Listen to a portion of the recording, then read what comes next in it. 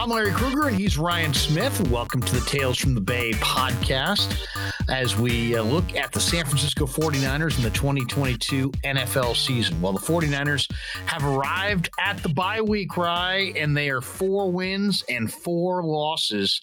And, you know, it's not been the kind of year that you would have thought it was going to be, because they lost to Denver, lost to Chicago, lost to Atlanta.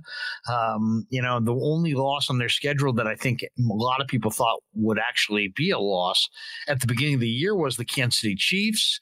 That was a very one-sided game. And then the 49ers have also found a way to sweep the Rams en route to getting 4 wins.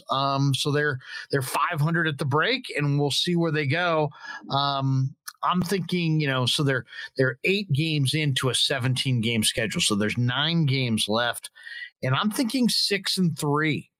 Down the stretch. You know, I thought 11-6 out of the chute. Now I'm thinking more like 10-7 for the 49ers. But overall, I think very interesting first 8 games. And like always in the NFL, it did not go according to plan. No, I mean, this has just been one of the most wild years since I've been watching football, at least. Luckily for the 49ers, the past couple of years, it's been like, you know, there's always a couple teams that are close to 13 wins, and you kind of got to get out to a hot start, and you got to sprint if you want to win the NFC West and if you want to get a high seed. This year, it's a marathon. The 4-4 puts them in a great spot. I believe if the, you know, season ended today, they'd be in the playoffs at 4-4. So I think it's just about survive in advance, get as healthy as possible, you know, figure out all this cool new stuff they can do with McCaffrey and Debo. And I mean, honestly, Larry, I feel like they're probably going to end up 9-7 just because, let's be real, like they've 10-7, 10-7 or 9-6 or 10. I was going to say the 9-8 for me is going to be my guess, just because they screw up. They're going to screw up some game versus some crappy team, or in some easy spot they're going to let down. The thing is I think 9-8 actually wins this division the way things are looking. Well, let's talk a little bit about last week. 49ers get a nice win over the Rams to sweep the season series. And I think, you know, even though I think most people would start their conversation with Christian McCaffrey, I think we ought to start out with Jimmy Garoppolo. Garoppolo is 21 of 25. He completed 84% of his passes. It's the highest percentage and completion percentage by a 49er quarterback in a regular season game since Steve Young did it in 1997. So 21 of 25, 84% for Garoppolo, 235 yards, 2 touchdowns. He was sacked 3 times. But overall, he threw 2 would-be interceptions to Jalen Ramsey. Jalen Ramsey dropped them both. You could make an argument that, you know, Christian McCaffrey's fumble could have gone to anybody, but it went to Ray McCloud. The 49ers have struggled this year with turnovers. They've had a couple games where they've been -3 in turnovers. They very easily could have been -3 in this game, but weren't. And probably because they could avoid those turnovers, they wound up leaving SoFi Stadium with a nice little victory. And I think if you're a 49er fan, you got to feel pretty good about where they're sitting at the bye coming out of L.A. Oh, yeah. I don't think that it's possible for them to go from that blowout versus the Chiefs, which was kind of demoralizing. Like, oof, that's the bet. You know, they just sized themselves up at home versus, you know, the top competition in the league and fell flat on their face. So, I mean, this with no Debo, with no Juice, with no Armstead, with a lot of guys still banged up. And they were able to get it done with their brand new shiny weapon. And Jimmy G plays his best game probably since 2019 at least. Shanahan gets the monkey off his back in terms of the 1-29 when trailing by 3 or more at half. McVay, that is now only the second time where he's lost a game when he was leading at half. The other time was, I believe, the last game of the regular season last year. So just a lot of good vibes heading into this into the bye week. Well, and Christian McCaffrey was absolutely spectacular. McCaffrey, 18 carries, 94 yards and a touchdown, average over 5 yards a carry. Then he caught 8 balls for 55 yards and a touchdown as a receiver. And he threw one pass, and it was a 34-yard strike on the run to Brandon Ayuk in the end zone for a touchdown. So he scores as a passer, as a runner, as a receiver. It's only happened 3 times in the history of the NFL. Pretty heady stuff, but man, very impressive performance by Christian McCaffrey, who is not just one of the Niners' weapons. He steps right in as their premier weapon. Yeah, I actually would say he is their best offensive player already. I don't think that's too premature to say. I mean, the guy finished like 6th overall in 2019 when voted on by the players with that when he had a 1,000 season. I mean, look, Debo, Kittle, all these guys are unbelievable. But I kind of made the analogy in our YouTube post game, kind of like the Golden State Warriors when they got Kevin Durant. It's like, Draymond, Clay, these guys are Hall of Famers, but part of it is like they grew up in this system and the system revolving around Steph. Debo Samuel is so unique and so incredible. He might not be the same guy for every team in the league. McCaffrey was the number, 8 pick overall? Right. One of the best college football players of all time. He's had an immense workload with no quarterback play dating back to even like those, declining Cam years. And he's just been asked to essentially be an offense onto himself, just getting a zillion touches. And I think that's part of what, causes the injuries and stuff. And now all of a sudden he's like Kevin Durant stepping in here. He's got all this room because of all these other weapons. And he's now this safety blanket on every play, and it's just going to open things up for everybody else because he's freaked the Rams defense out. They did not know what to do with him. Well, and for his effort, he wins the NFC's Offensive Player of the Week award. I mean, he was fantastic. And then Brandon Ayuk, 6 catches, 81 yards and a touchdown. Ross Dwelly had a 56-yard catch. George Kittle was really strong. And then on the other side of the ball, I mean, Fred Warner had a terrible game against Kansas City, but he bounced back in this one. 11 tackles, a sack for Fred. He had a tackle for loss. He had 2 hits on the quarterback. Bosa also had a couple hits on the quarterback and a sack. Ray McLeod made his presence felt on special teams with 2 good returns. And Robbie Gould hit a field goal, and the Niners dominated the second half, winning the second half 21-0. The other interesting news this week in Ninerland was the trade that on trade deadline day that sent Jeff Wilson to the Miami Dolphins for a 2023 5th-round pick. And, it's interesting. I think the 49ers, John Lynch, talked about it later this week about how Jordan Mason has been outstanding on special teams, and they really like what they have in Jordan Mason, the rookie undrafted free agent out of Georgia Tech.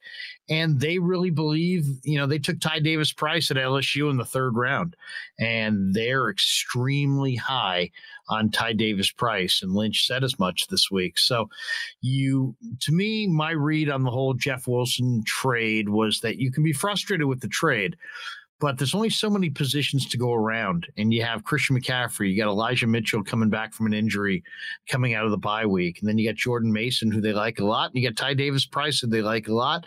And you got a fullback spot for Juice. And you really don't have, and you got Tevin Coleman already in the practice squad. I just think that when you really look closely at that decision, once they traded for McCaffrey, they didn't have to trade Jeff Wilson, but they were going to have some running back go. And if you said to 49er fans, like today, this week, they're questioning, should they have traded Jeff Wilson? Is a 5th-round pick enough? So on and so forth. But really the debate was going to be, which would you rather have? Would you rather get a 5th-round pick in next year's draft for Jeff Wilson, who's a free agent at the end of the year and has fumbled 8 or 9 times in his career? Or do you want to cut Ty Davis Price or cut Jordan Mason? And I think all things being equal, I think I would have preferred this. As much as I respect Jeff Wilson, I think I'd rather trade Jeff Wilson for a 5th-round pick in next year's draft than cut Jordan Mason and get nothing for him and have him walk.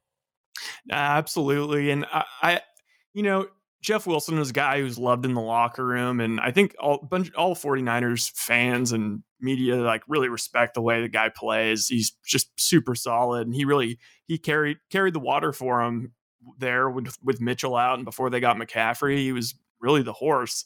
So I like that they're sending him to the Dolphins. They're sending him to a team where he already knows the coach, he knows the scheme. He'll actually provide them kind of a much needed like thumper in the backfield, because they were rolling with Mostert and Gaskin. So I just like the trade, and I like also, there you go. I mean, the McCaffrey trade was it was a second, a third, a fourth, and a fifth and 24. Well, now that fifth, now you can kind of say wash, on that fifth. So now it's really just a second, a third, and a fourth. Plus, I mean, they get Mitchell back, and it's just like, how many running backs can you really carry on this roster? So, no, I thought it was a good move. I'm happy for Jeff too. Yeah, great. They did right by Jeff. As you said, he's very popular in the room, and now he gets to go to. This is the last year of his contract too. So last year of his deal, and he gets to go play in an offense that he knows. And as far as the Ram game, the Niners defensive front in the second half of that game took it over. The Niners pressured Stafford on 42% of his dropbacks in the second half. And, this is a 49er team that's 4-4 at the break, but in an ideal world, they're going to get a number of players back. I mean, they just beat the Rams in LA, and they did it without Juszczyk, without Debo, without Jawan Jennings, no Elijah Mitchell, no Eric Armstead, no Azeez Al-Shaair, no Dre Greenlaw, no Jordan Willis, no Jason Verrett, no Javon Kinlaw. They may get all of those guys back. Now, Elijah Mitchell's expected to return after the bye week. That came out this week. But if you're a 49er fan, you got to feel really good about kind of where the team is in overall, where they're at in the playoff picture, where they're at in as far as their roster. The 49ers now, with the pick they got back from Miami for Jeff Wilson, I was looking at their draft picks for next year's draft, because so many people are of the mindset that, oh my God, they've depleted they mortgaged the future. As of today, they have 2/3, 3/5, a 1/6, and 3/7. So they have a lot of picks, and they don't have a lot of needs. So that, to me, is really interesting to see that they made the deal. They added a great player in McCaffrey. They will not pick in the first 2 rounds in April's draft, but after that, they're going to be pretty busy.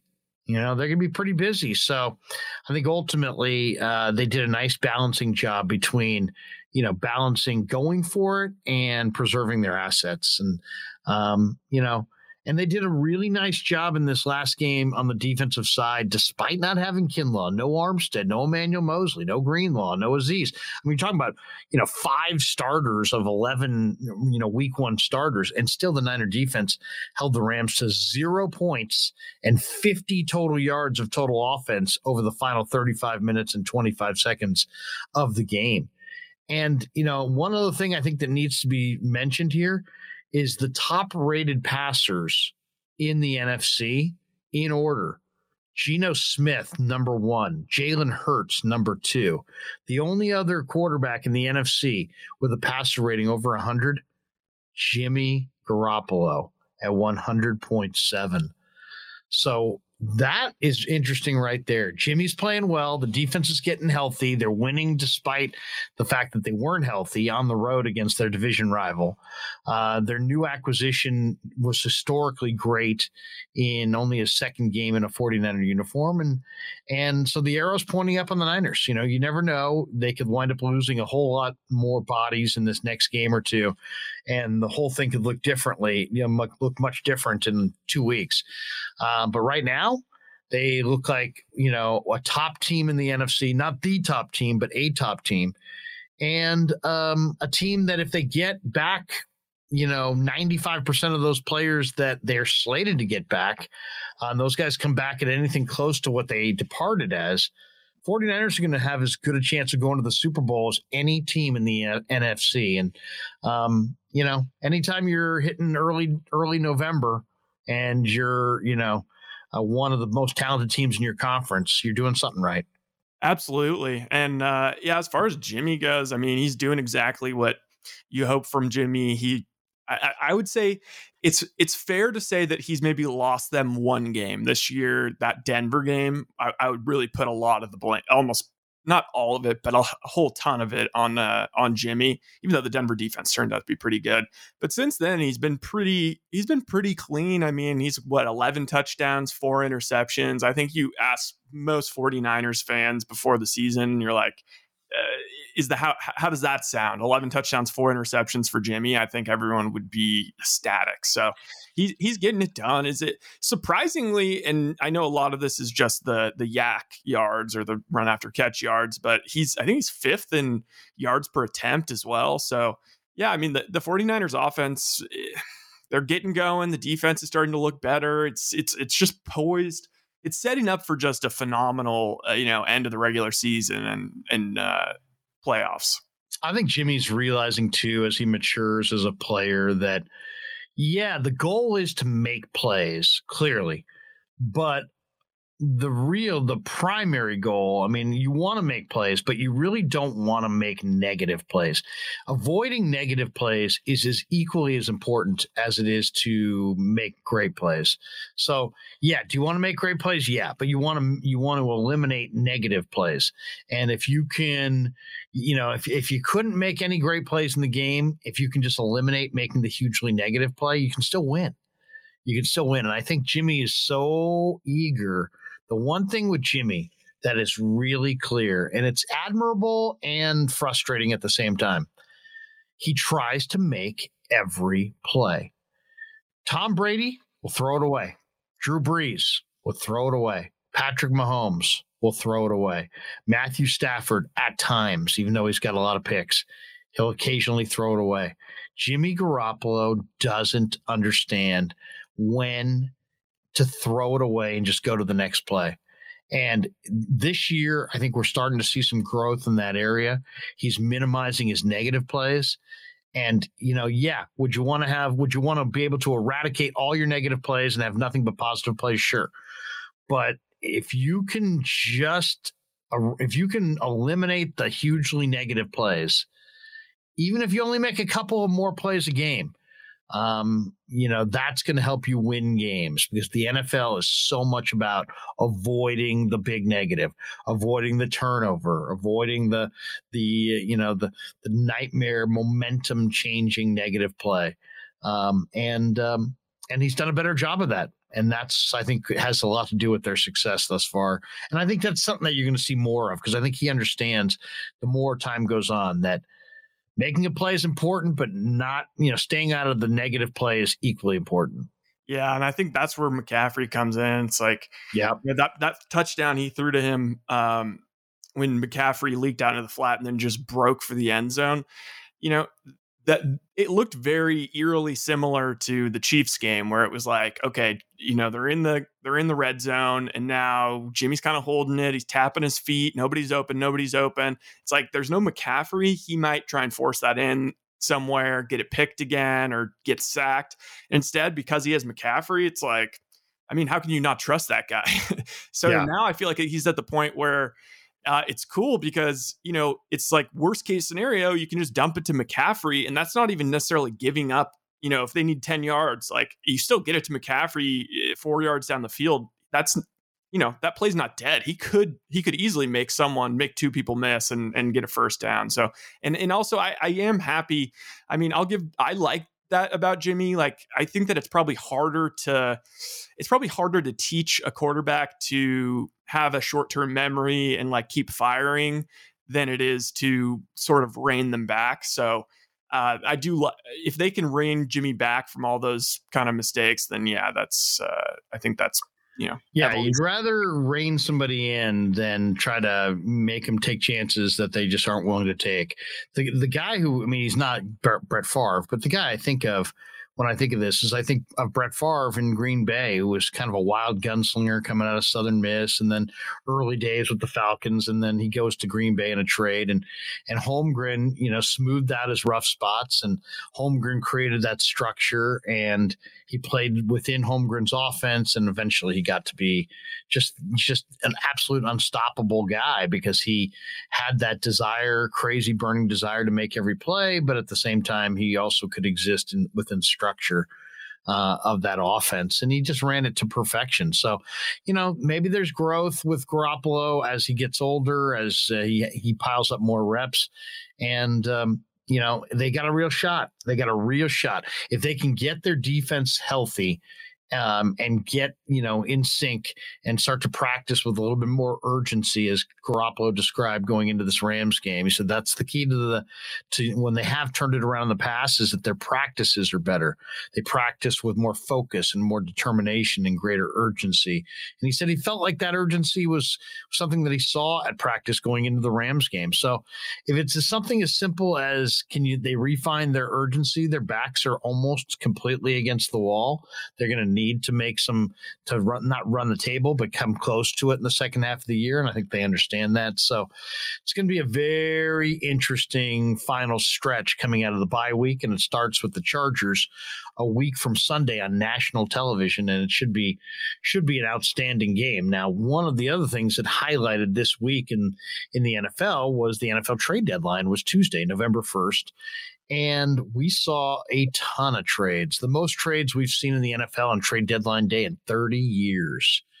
A lot of impactful trades. And, we could go through them one by one, but I'll just throw it to you. Which trade acquisition? Obviously, McCaffrey is a huge one for the 49ers, and they were involved in two trades, sending Jeff Wilson to Miami for a 5th and trading a 2, a 3, and a 4 in this upcoming year's draft, and a 2024 5th-round pick to Carolina for Christian McCaffrey. So the 49ers were involved in two major trades, and you can kind of make an argument that the Niners may have been one of the big winners because McCaffrey is clearly one of the most dynamic players that switched teams during this trade deadline cycle. But what do you think? What trade outside of the McCaffrey trade stuck out to you? Well, yeah, again, outside of the McCaffrey, I think the McCaffrey trade is far and away the most impactful, both across the league and for the specific team that got him.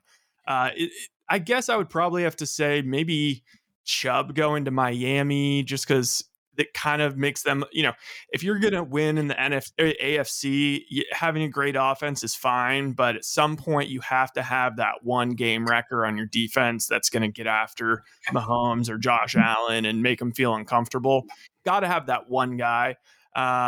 So I think that's impactful for them. Ultimately, I don't know if it makes that much of a difference though. And then I guess I like Roquan Smith to the Ravens. The Ravens needed something to sort of mix it up. I still am high on the Ravens. I still think the Ravens are a team that could stealth, make a run. And, they play such a knuckleball offense that I could see them knocking anybody off in the playoffs. So I like Roquan Smith and what's his face? I know their linebacker, Patrick Queen, hasn't been playing very well.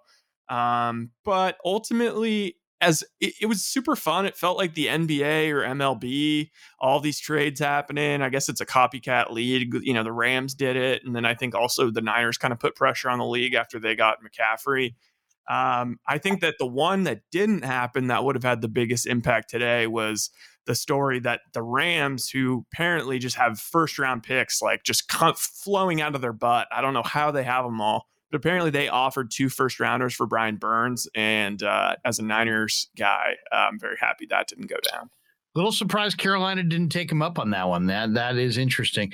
I'll say the two that stood out to me, one, they both involve wide receivers. Calvin Ridley going to the Jacksonville Jaguars. Ridley suspended for the year because of gambling, but man, he's one of the better young receivers in pro football. And Trevor Lawrence, look what they've done there as far as trying desperately to create some weaponry for Trevor. I mean, they gave Christian Kirk a lot of money to go there.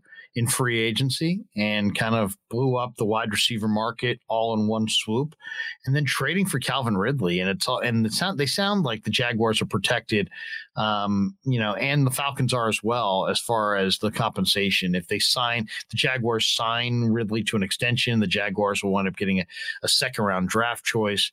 There's multiple picks going back, but it seems like, it seems equitable for both sides. But I love Calvin Ridley as a player. And he gambled on the NFL. He broke the rules, and that's bad. But I still think that's a terrific trade. Blair, before you move off of that one, do you have an explanation for? I have not heard like the explanation, like how the hell did he go for only, what was their 5th round pick? Well, it's a 2023 5th round pick and a 2024 conditional pick that can be a second round pick if he signs long term. So if he signs long term, it's a second. If he has a good year, it's a third. If he has a lesser year, it's a fourth. At worst, it's going to be a fourth and a fifth. At best, it's going to be a second and a fifth. To me, either way, it seems like a pretty favorable deal for the Jaguars. And that's Trent Baalke, by the way, who made that trade. So I like that trade quite a bit. And I think that's a trade that's going to help Jacksonville long term, and it may give them the exact weapon that they're looking for Trevor Lawrence, as far as long term. The other one I really liked was quietly the Vikings are having a very nice year. And if you really look at their weapons, you got Kirk Cousins, you got Dalvin Cook, you got Alexander Mattison, who there were a lot of teams that wanted to trade for Madison, the backup running back to Dalvin Cook. Now you add TJ Hawkinson. You all at tight end. Irv Smith has had an injury, so they needed a tight end, and they get Hawkinson from Detroit. They also have Justin Jefferson and Adam Thielen, Kirk Cousins. Some pretty good players in the secondary. Patrick Peterson. They've got a defense that's good on all three levels. I think the Vikings are quietly kind of, they're kind of beneath the radar. But I would say, while everybody's talking about Philly and Dallas and the Niners and, other teams, Tampa or Green Bay, I think people are sleeping on Minnesota. And Minnesota getting TJ Hawkinson gives them just another really dangerous red zone weapon. So I liked what Minnesota did. I thought Minnesota had and then I'll say this, the other one I liked is, maybe I'm too wide receiver centric, but Kadarius Toney is the human joystick, and he's got the stop and start ability that very few receivers have. What he hasn't had, he's had some problems just staying healthy, and it seems like he deals with issues in a structured environment. But I think he needed a little bit more structure than what the Giants were offering. And for him to go to Kansas City, where they have McCole Hardman and Mahomes throwing the rock, and they just got a lot of weapons. Obviously, Kelsey and Clyde Edwards-Helaire. I think Kadarius Toney, it could be a very, very dangerous weapon in that Chiefs passing game. Yeah. If they're kind of like the Warriors, like it's like if a guy goes, or like the Patriots used to be, you get a guy like Toney in there, and if anybody's going to get it out of him, it's going to be the Chiefs. I thought you were going to say Chase Claypool. I think that was a little bit of a head scratcher. That was a bizarre move because he went for a second round pick. He's not playing well, and he went to a team in the Bears that's not going anywhere. And that might as well be like a late first, like because of how crappy the Bears are. The talk was that Chicago jumped in over the Packers. The Packers offered their second round pick, and then the Steelers said, "Well, wait a second. The Packers' second round pick's gonna be middle of the round." And then they got the Bears interested, and they played these two rivals off one another. And that's how they won. I think the Steelers are going to wind up where you're right with like the 35th pick in the draft or 40th pick in the draft. Especially after they just traded to Roquan. It's kind of like, oh, are they blowing it up? I do like just all of the compensation aside. I think that's the right kind of guy for a Justin Fields, or like, he would have been good with Lamar Jackson, just like the big guy with the long wingspan that can just go up and get it. That's the kind of guy that Justin Fields is going to be having to throw to, that like those kind of guys and tight ends. So And I think also they're seeing some improvement from Yeah. Fields, and they don't want to wait until next April to get him a weapon. And if you get Claypool in there now, you get the rest of this year, you get whatever off season, these guys can work out together and start building that chemistry. If you waited, yeah, there's a lot of good free agent wide receivers, but it's like, and there's always a good receivers in the draft, but it's a process. So you want to get guys in their prime, and Claypool's now going to be entering his prime, and he's underachieved in Pittsburgh. Let's be honest. He started really hot, and it hasn't happened for him this year. And, now he gets a change of venue, and we'll see if he can become the number one weapon there at Soldier Field. Yeah. Still, though, going back to the Ridley thing, like, does that give you the feeling that maybe they already kind of have a deal pre-worked out to extend him? Because, I mean, that's the one thing I'd worry about. It's like, I don't know how many guys want to go play in Jacksonville. I mean, maybe, I guess, Lawrence throws it a little bit more down the field than Mariota does, but maybe they just felt like they had to do this trade in order to get him in there. And I just don't understand how he went for like less than Chase Claypool, even with a little bit less on his contract. Like, he's like, it's still a top 10 guy at the wide receiver position, or 15. It just seemed like you're definitely not paying. You're definitely getting a cut rate price on him, partly because maybe there's concerns about his makeup. Right. I mean, Why is he gambling on the NFL? Why is he the only person getting caught? Does he have kind of a as he doesn't go with the flow? I mean, who knows? I mean, we really don't know what the deal is. If you're just saying on talent, though, yeah, I think Calvin Ridley is worth more than Chase Claypool. And I like them both, to be honest. But Ridley, I think, is a top. He's a top 10 NFL young wide receiver, and I would say Claypool's more top 30. Yeah, and it just makes me feel like, wouldn't you have been better off drafting? I mean, London's played really well, but maybe drafting a different position in the first round and then just holding on and then signing Ridley. Like, I don't know. Well, I mean, Arthur Smith's doing a good job, so maybe he probably knows something we don't. Yeah, well, I mean, and maybe they had this on their list to do, is to move Ridley, by the trade deadline and go with a new. I mean, they definitely have Pitts in London, and those are their main weapons going forward. And maybe there's a betrayal there when your players gambled and broke rules like that. Maybe they wanted to make an example of him and get him out of their locker room. Yeah. Who knows? But yeah, very exciting. How are you feeling about just like them? I mean, I'm kind of bummed out about them being on a bye just because it's been so crazy covering the team. I feel like all of a sudden it's like, we're taking a step back, and it's like, I don't know what to do. Why are we not at camp all day today, or practice all day today? Well, yeah, I mean, I do think, though, the bye comes at the perfect time for the 49ers because, I mean, the Kansas City game was rough and the Ram game was physical, and, you're watching guys fall like flies. And it's just I just personally think that, they were losing one or two guys a week every week. So this at least allows them to catch their breath, kind of take a look at the rest of the season and see if they can, start getting healthier. And, the 49ers have a terrific roster. And if Jimmy can continue to play, not mistake free, because he doesn't play mistake free, but if he can just minimize the crucial errors and get the ball out to his weapons, and the defense can get a little healthier, it probably adds up to a trip to the Super Bowl, to be honest. I mean, now a lot of people love the Eagles, and there's people that love Minnesota and Dallas and, maybe even a couple other teams. But the 49ers are the team that has the experience. The 49ers are the team that's played in the Super Bowl. They're the team that's played in the NFC Championship game. They're the team that every guy on the roster has gone on the road and won playoff games. They're battle tested. Shanahan, Garoppolo, the roster, they're not going to shake in their boots or shake at all if they have to go into Philadelphia. They would take that field in Philadelphia expecting to win. So it doesn't mean they're going to win, but I'm just saying the moment is not going to be too big. And so the 49ers in a lot of ways are sitting in a really, really good position because they have been there before. They've got an enormously talented roster. And now the guys who handle the football for them on the offensive side are all pretty dynamic. You're getting a 4-3 running back who's been rested back. Ayuk's having his bust out year.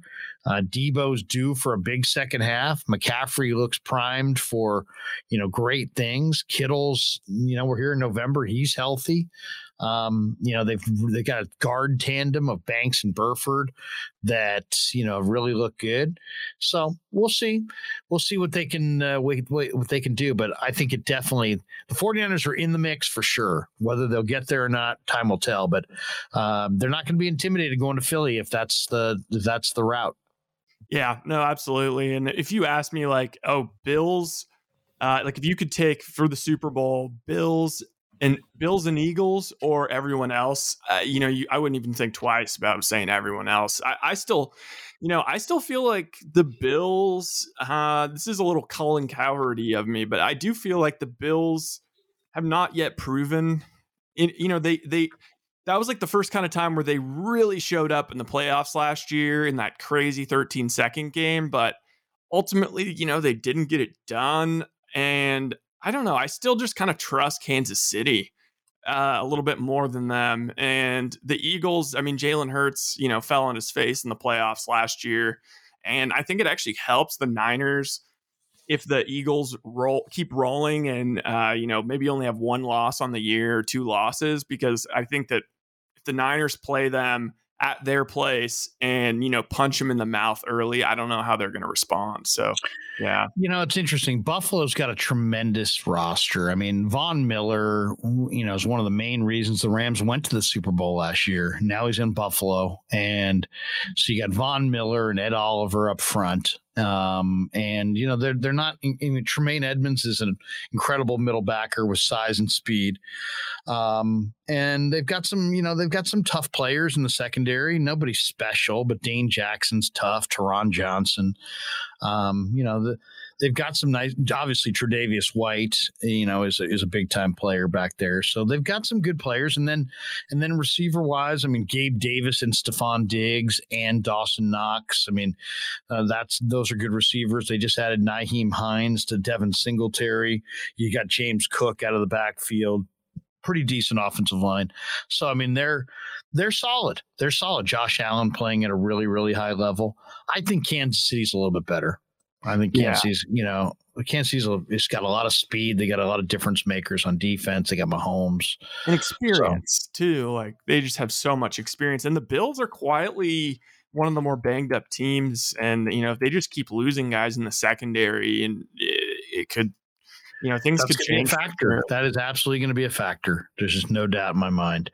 These teams that right now look like world beaters, it could look quite a bit different by the time the playoffs roll around. You're talking about over 2 full months of football ahead, and guys go down every week in the NFL. So, it's the way you play the day you play, as they would say. And so we'll see how healthy these teams are. But right now, as they head into the bye, I would say the 49ers and Eagles and Vikings and Cowboys look like the best teams in the NFC. In the AFC, I would say Kansas City, Buffalo, Kansas City, whatever way you want to group it. And then, it's hard to say, but maybe Miami. The Dolphins look pretty good. There was a week or so there the Patriots look pretty good. Then they kind of regressed. And there's Baltimore with Roquan Smith.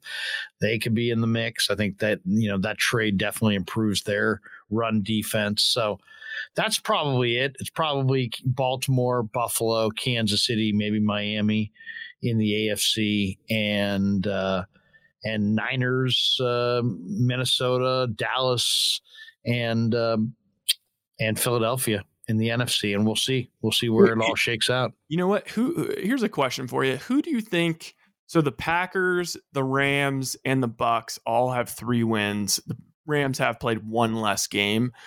Who do you, without looking at the schedule, who in your mind is going to turn it around the most? Who's going to end up with the most wins of that group? Between the Packers, the Rams, and the Bucks, I would say the Bucks.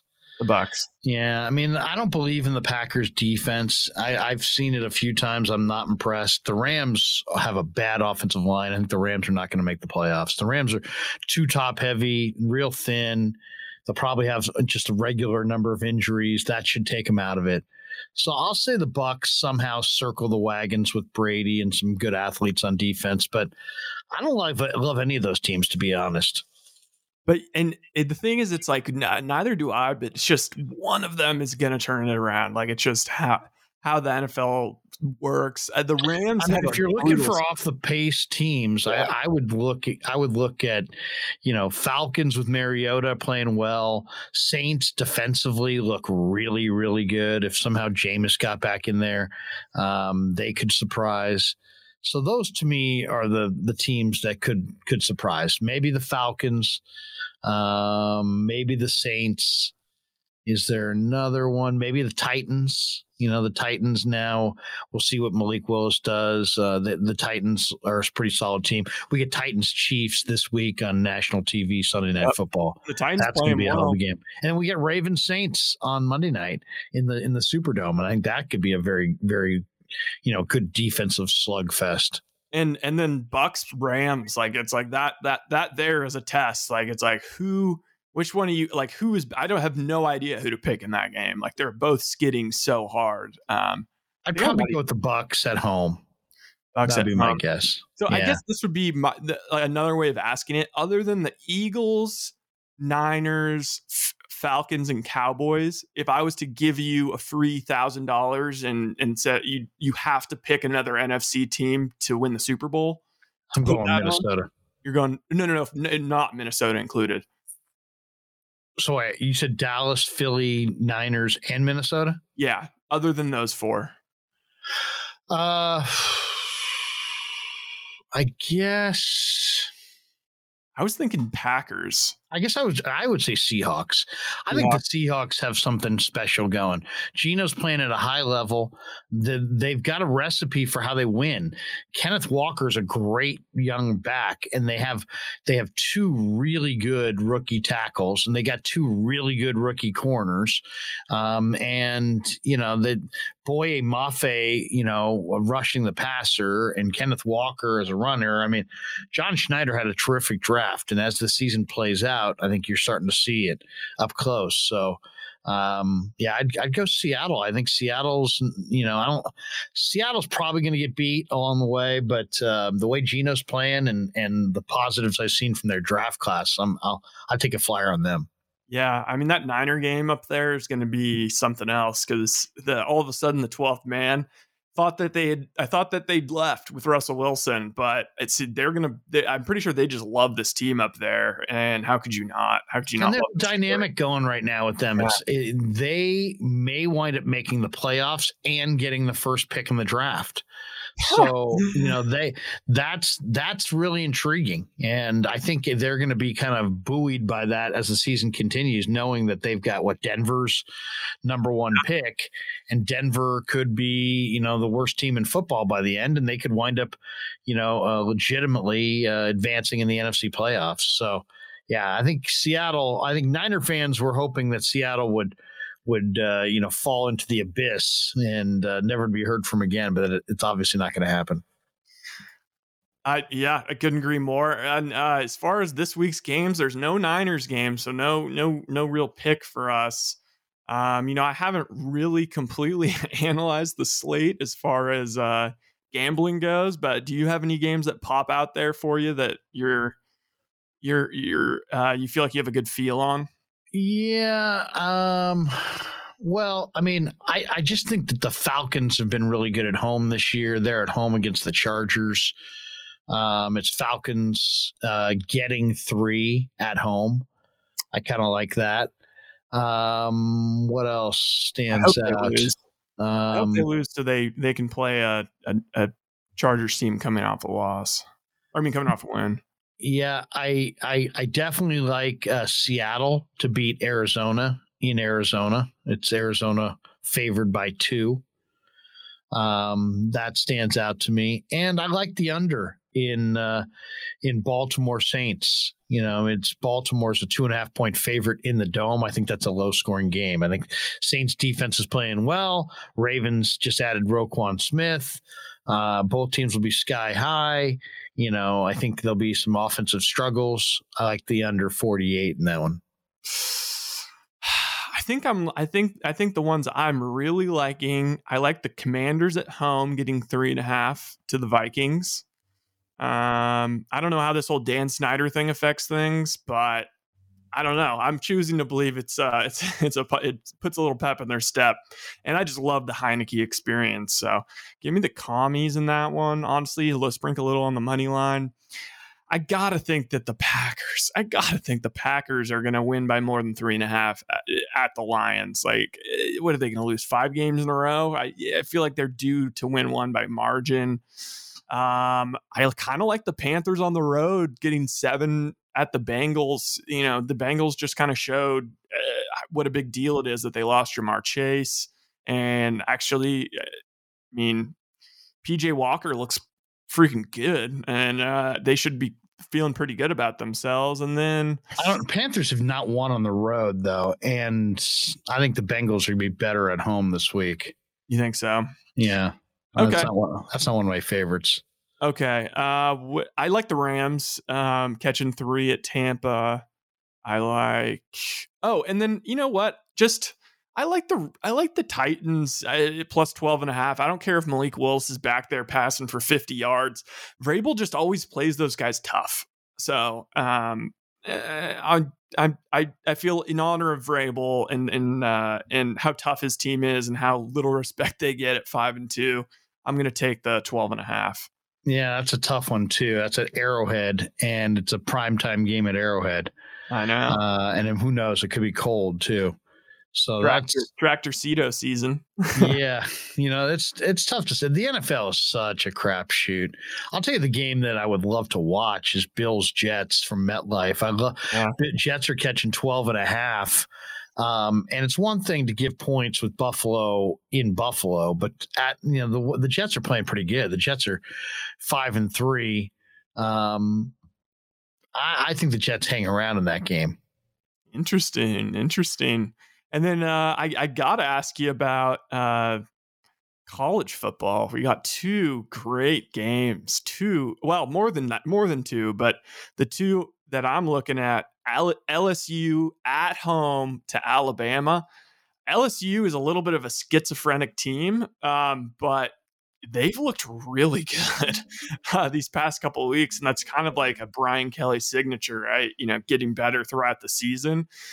I don't know, man. They're catching 13.5 points in Louisiana in the Superdome, or not in the Superdome, in Tiger Stadium. In Tiger Stadium in Baton Rouge. I don't know. I think I'm going to have to take LSU and Brian Kelly's first stab at Nick Saban. Yeah, that's 13.5. So 2 touchdowns covers. I'd probably would go with that. I kind of like K-State on the money line in Manhattan against Texas. Oh yeah. I think Texas is overrated. K-State's been playing well. They got the running back who's super fast. And you've got Adrian Martinez, the Nebraska transfer. He's played well. K-State's 6-2, 4-1 inside the Big 12. Texas is 5-1, 3-2 in the Big 12. But this is in Manhattan, Kansas. I like K-State to win outright there. Texas has no toughness. I like Clemson to beat Notre Dame by more than 3.5 at Touchdown Jesus in South Bend. And Clemson's got a perfect record. Everybody says they're not legit. I think that's gonna stick in their craw. This is not a vintage Notre Dame team by any stretch. So I like that. What else? The biggest one of them all, Georgia -8 versus Tennessee. Yeah, I like Georgia. Between the hedges to beat Tennessee. Too. Yeah, Georgia's the best team. They got the veteran quarterback, though they did lose Nolan Smith, I believe, for the year. Their linebacker, he's really good. So that's a loss. But I mean, some of these top teams in the SEC are just, the injuries. They're unaffected by injuries because they're just so deep. Yeah, I like Georgia there. I like Georgia definitely to beat Tennessee. Tennessee, Herndon's good. They got a good offense. But no, the Georgia's defense will outclass them. I definitely like Georgia. I like Tennessee. I like, it's funny. The SC Cal game is going to be a fun game to watch. That's going to be 7:30 down at the Coliseum. And I just think that Cal hangs in that game. I would take Cal in the points. It's SC, 21.5 point favorites. But you know what? These schools are, SC is really, really good, but Cal's not intimidated. And, Cal's head coach is a tremendous Justin Wilcox is a tremendous coach as an underdog, and they just hang. They always keep the game low scoring, and then you're getting 21.5. So I would get down on that before that gets to 20.5. I'll take Cal plus 21.5. That hook may be, may look huge by the end of the day. And then if you're going to play around on some games, I kind of like the teaser with Utah. Utah at home it's a really tough place to play. It looks like a big number. It's 17.5, but if on the 7.5 point teaser, you can get that down to Utah minus 10. And I think Utah minus 10 over Arizona is a lock. So I like Utah. Now, if you could find another team to put with that on the teaser, maybe you tease Georgia, so it's Georgia at home minus 0.5 against Tennessee. And then you pair that with Utah minus 10 at home against Arizona. That might be my 2-teamer right there. I think my favorite play of the day is I want to take the points with Texas Tech. I think that this is I think TCU's on upset watch this week. I'm going to take the points with Texas Tech, parlay it, not even tease it, parlay the points plus 9.5 with the over. We're going to see shootout. That's going to be a fun one. The over under 69 in that game. Give it to me. Feed it to me, baby. So you like Texas Tech to win the game or just to hang within the points? I like them just to hang, but I will sprinkle a little on the money line. But plus, they're getting 9.5. I think it's about time for TCU to go down. Yeah, and of course, that's.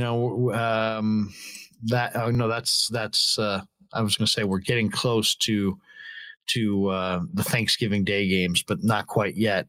But yeah, there's college football. There was Wednesday night college football, Tuesday night college football, Thursday night college football, Friday night, every night except for Monday night. There's been college football. Yeah, I think there's football every day for the Maction. Yeah, Maction, baby. Yeah, the Maction on Tuesdays and Wednesdays. All right. Well, we're coming up on an hour, and I think it's time to wrap. But this was a fun one. Just kind of looking around the league a little bit, getting our bearings. It's going to be fun to sort of scout the rest of the league, not just the Niners this week. I think absolutely be a fun week to watch the Red Zone and see see if we can put together back-to-back wins in fantasy. Absolutely. There you go. And with that, this is the Tales from the Bay podcast. Please make sure to search out. We have our brand new Tales from the Bay RSS feed. It's no longer on Gridiron. You now search Tales from the Bay on Apple Podcasts, Spotify, or wherever you get your podcasts. Please leave a review, 5 stars, all that good stuff. Subscribe. Check out the Krug Show on YouTube. And yeah, it's an exciting week, a nice bye week for us too. And we're going to be back with a ton of energy, getting ready to break down Chargers Niners next week. Sounds good, man. We'll see you then.